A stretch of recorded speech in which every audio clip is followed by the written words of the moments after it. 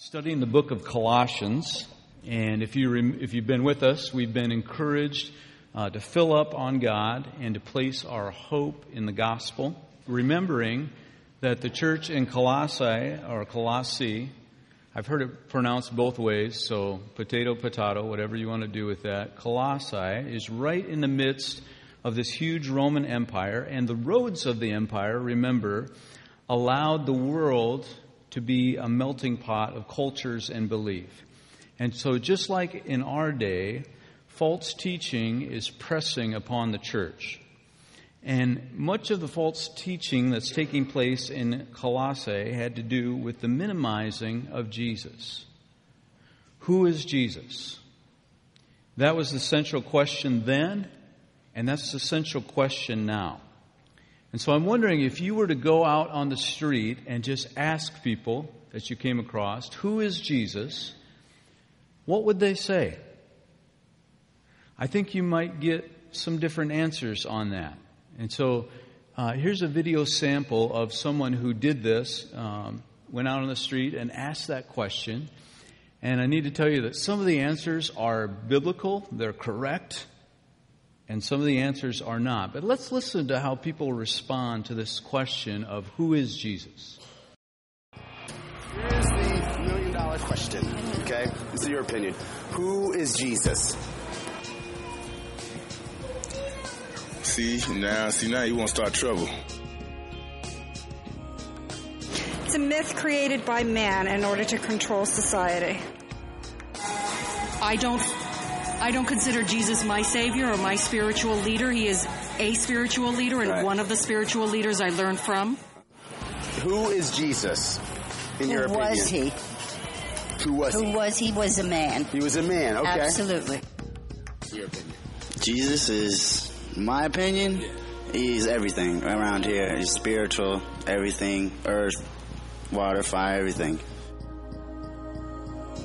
Jesus is all that's good, all the things that are positive and affirmative in life. That's Jesus. I believe he's a higher power in the form of a man. Everyone else walking around, there's not another Jesus, there's just one. So yeah, I believe he definitely did something.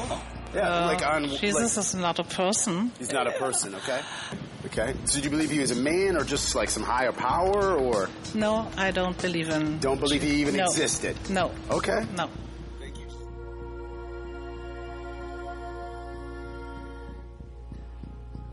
Jesus is our Savior. Jesus is everything. He's the reason why we live. He's the reason why we get to do the things that we do in life. He's my heart, and he's what I speak through my poetry, through my work, through my everyday life. That's Jesus.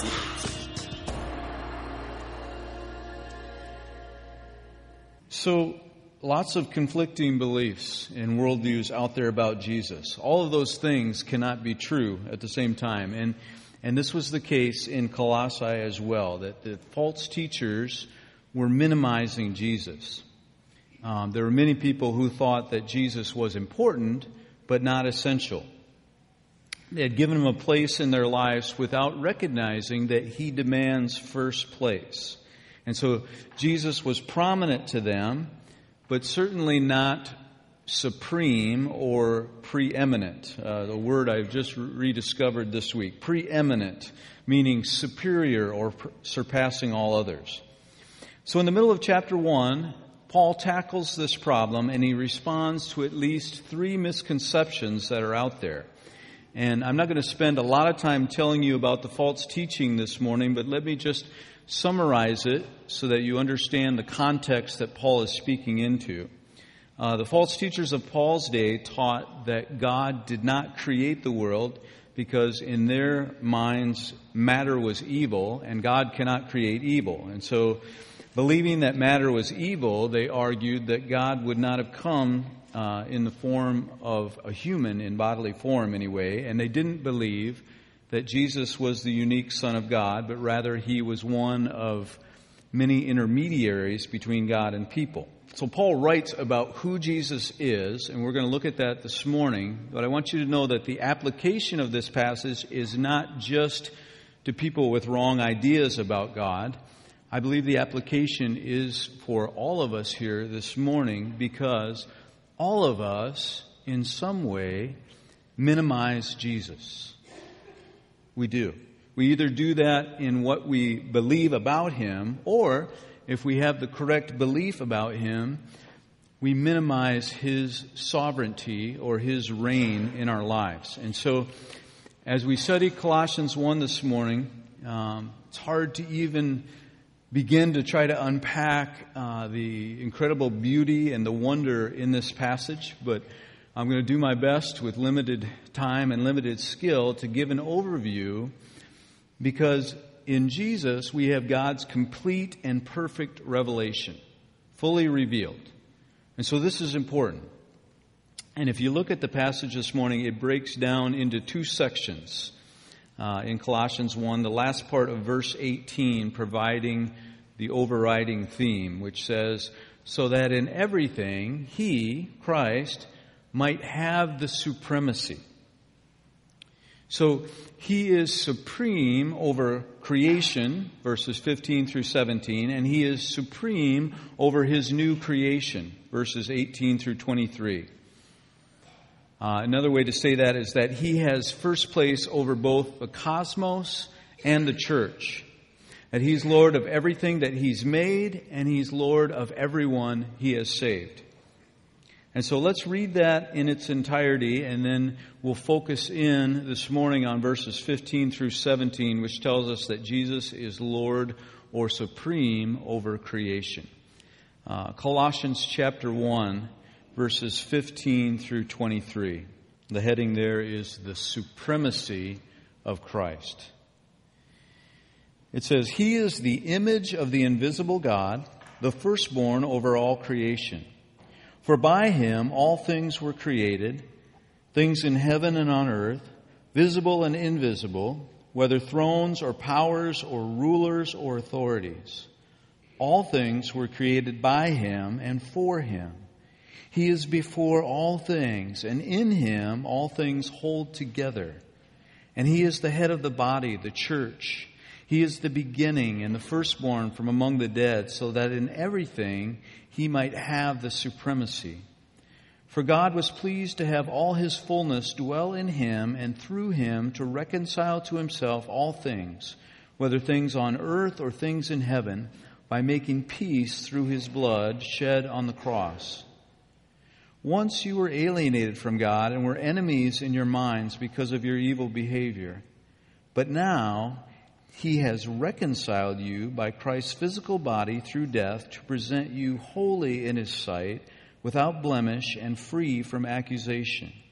If you continue in your faith, established and firm, not moved from the hope held out in the gospel, this is the gospel that you heard and that has been proclaimed to every creature under heaven, and of which I, Paul, have become a servant.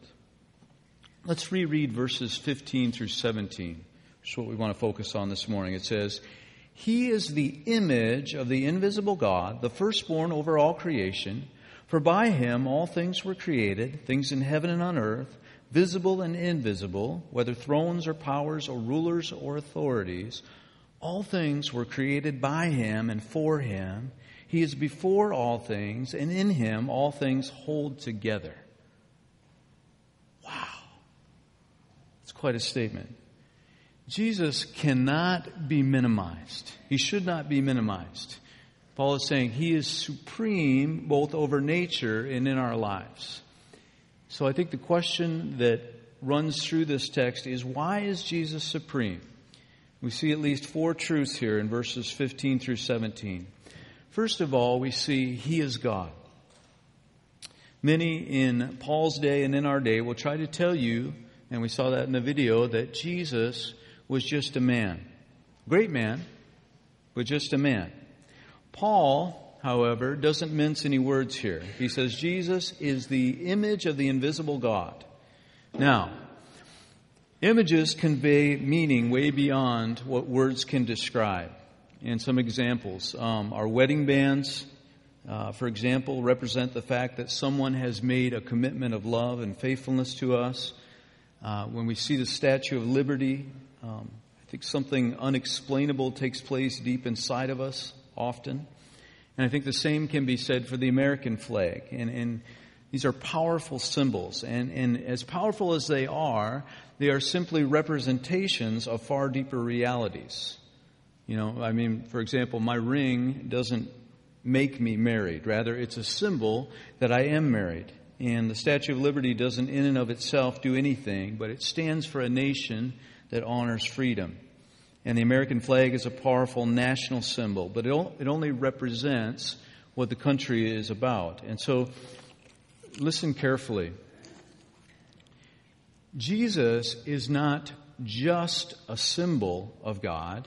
He is God himself, because the word image in this verse in Greek refers to likeness, manifestation, or replica.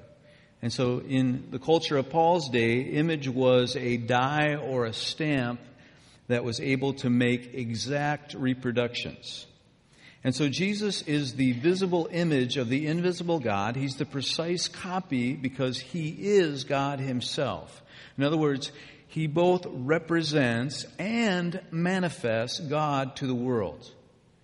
We see this throughout Scripture. John 1:18 says that no one has ever seen God, but God, the one and only, who is at the Father's side, has made him known. In John 14:9, Jesus revealed this about himself. He said, anyone who has seen me has seen the Father. 2 Corinthians 4:4 also refers to Christ as the image of God. And so someone has said that Jesus is God with skin on.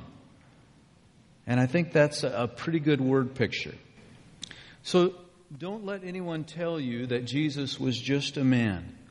Don't let Jesus be minimized in that way. Because a man does not heal lepers as Jesus did in Luke 22. A man doesn't tell a storm to be quiet, and the storm obeys him, as in Luke chapter 8. A man doesn't have power to drive out demons like Jesus does in Mark 5. A man doesn't raise a dead man like Lazarus from the grave like Jesus does in John 11. All these things are only possible if Jesus is God. And Paul says Jesus is supreme over nature because he is God. And that's affirmed here in Colossians 1:15. Second, he is the unique Son of God. And so Jesus is not only God, he is the firstborn over all creation, it says. Now, people like the Jehovah's Witnesses believe that this verse teaches that Jesus was a created being, and so they therefore say he's not God. But if you study it, that's a faulty translation. Because actually the phrase firstborn is most frequently translated as heir or owner. And in ancient times it meant the ranking one or the supreme one. And so this term is used of Jesus because he has authority and power and status as the firstborn in biblical times would have. Just one support for that, strongly supported by Psalm 89:27, where we read that God appointed King David as his firstborn, even though David was the youngest of 8 brothers.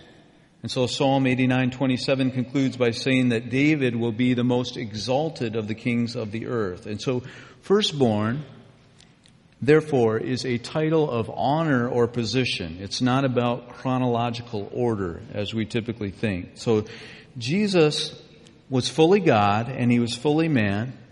He was the perfect sinless man like none others, supreme over nature. Now, if a non-Christian came up to you and he or she asked you to tell them about Jesus, tell me the story of Jesus, where would you start that story? How would you begin to tell them the gospel story? Well, often I think we start by talking about what Jesus did on the cross for us to pay the price for our sin. And that's very important. That's a key piece. That's definitely got to be part of the story. But why should the story begin with us? Shouldn't it begin before us? He said, "Let there be light."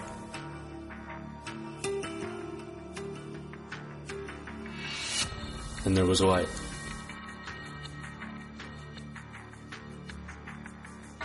He said, let there be an expanse between the waters. And there was sky. He said, let dry ground appear, and there was land. He said, let the land produce vegetation. Let there be lights in the sky to separate the day from the night. Let the water be filled with living creatures. Let birds fly above the earth. And it was so. He sits enthroned above the circle of the earth. He stretches out the heavens like a curtain. He gives orders to the morning, shows dawn its place, brings forth constellations in their seasons. He makes clouds rise from the ends of the earth. He sends lightning with the rain, brings forth the wind from his storehouses. He made the earth by his power, the world by his wisdom, laid its foundations, marked off its dimensions, fixed limits for the waves. Said, this far you may come and no farther. Here is where your proud waves halt. When he thunders, the waters and the heavens roar. He rebuked the wind and said to the waves, quiet, be still. And the wind ceased, and there was great calm. Nothing is too hard for him. The heavens declare his glory. The sky proclaims his handiwork. He is Lord over nature.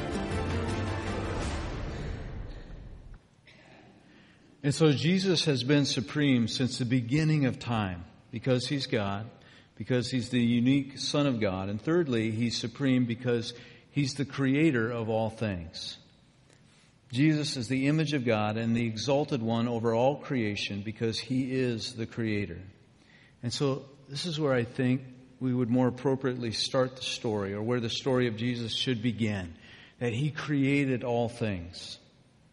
Lest anyone misunderstand what firstborn means here in verse 16, Paul explains that all things were created in and through and for Christ.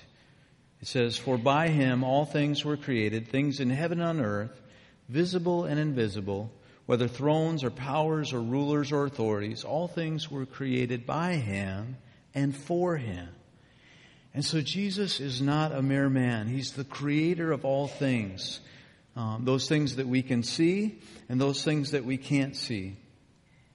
And the context of Colossians 1 declares that Jesus is the sovereign creator. He's not one who was himself created. Because the false teachers taught that the physical world was evil, they thought that God himself could not have created it. And they reasoned from that if Christ were God, he would be in charge of only the spiritual world. And you see that in our day too, where Jesus is limited to certain areas. But Paul explains that all the thrones, dominions, principalities, and powers on heaven and earth, of both the visible and the invisible world, are under the authority of Christ because he created them.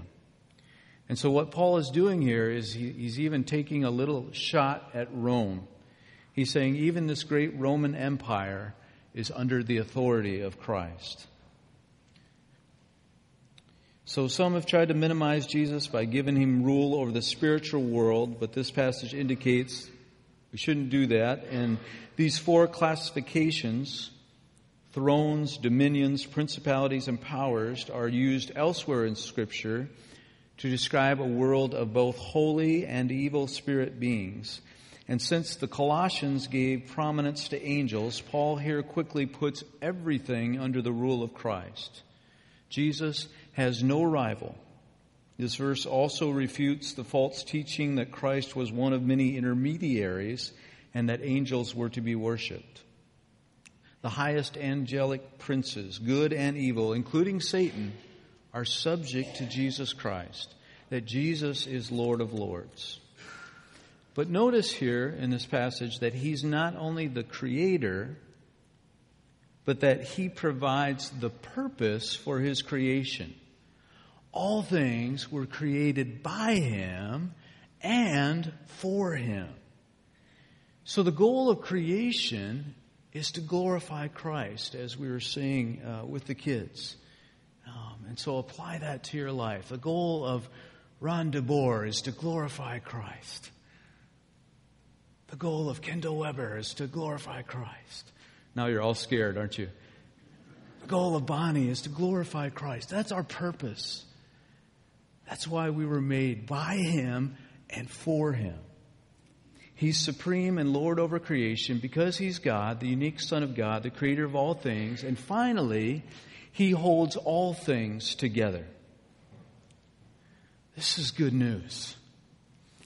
That in the chaos of our world and in the seeming chaos in our lives, we remember that it's Jesus who holds everything together. Look at verse 17. He is before all things, and in Him all things hold together.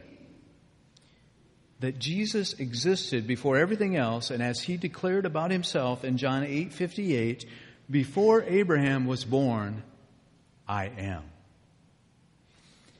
And so to hold together means to prevent something from falling into complete chaos. Christ is before all things, both in time and rank. And so He's not only the creator of the world, He's the glue that keeps it together. That by Him everything came to be, and by Him everything continues to be. Some have claimed or tried to claim that God is like a watchmaker. That He makes the watch and He turns the dial and He leaves it to run on its own. That He is somehow distant from His creation. But that's not true. That's not what we read in Scripture. That's not Jesus. He has not left us. This is good news. He is our provider and He is our sustainer. And so, friends, we don't have to freak out or become unglued because Jesus is keeping everything from falling apart. That He upholds everything by the word of His power. And I don't know about you, but sometimes I watch the news and I get concerned about the world. Or sometimes I get concerned about the church and I think or I pray, oh, Jesus, I don't know how to hold this together. And then I come back to the truth of God saying, you're crazy. I didn't make you to hold things together. Jesus says, I hold it together. I do it. This is good news. So remember, there's no crisis in heaven. There's no hand-wringing. He will be exalted among the nations. He is Lord over all. And because of His supremacy over all things, you and I must face a question this morning, and that is Jesus supreme in our lives? Is He supreme in our lives? I used to encourage people to make Jesus Lord in their lives. And then I learned that Scripture never actually speaks of anyone making Him Lord, unless you're talking about God Himself in Acts 2:26, which says, God has made this Jesus, whom you crucified, both Lord and Christ, that He's the Lord of all. But I think John MacArthur hits it on the head when he says, the biblical mandate for both sinners and saints is not to make Christ Lord, but rather to bow to His lordship. He is ever and always Lord, whether or not anyone acknowledges His lordship or surrenders to His authority. And so, my friends, it's time for us to make it so in our lives. Perhaps there are some of you here this morning that haven't surrendered yourself to Christ by receiving Him into your life for forgiveness of sins. And if you haven't done that, if you've never done that, Scripture this morning says you're alienated from God. It even says you're an enemy of God, that your mind is at war against Him. And so my encouragement is to bow before Him, that this morning you would receive forgiveness of your sins, that He could declare you holy without blemish and free from accusation. Others of you, I know, have already done that, but perhaps you're living for yourself.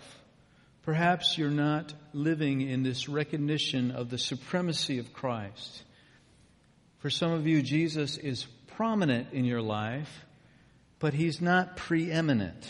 He has a place in your world, but He's not occupying first place. He's not the core. He's not the central driving force of your life. Maybe you've mistakenly thought that you could just add Him to your life without bowing before His all-encompassing authority. And so my encouragement this morning is to say it's time to recognize and surrender ourselves completely to Him. Philippians 2, verses 10 and 11, I believe, provide a fitting close to our time this morning. Hear the words of Scripture. It says that at the name of Jesus, every knee should bow, in heaven and on earth and under the earth, and every tongue confess that Jesus Christ is Lord, to the glory of God the Father. And so we see that sooner or later, everyone will confess that Jesus Christ is Lord. But let's make it sooner than later. Let's make it now. Let's start living today for the purpose that He's created us for. And that's to give Him glory, to show His glory to the world. Or as our mission statement says, to take His love and message to the world.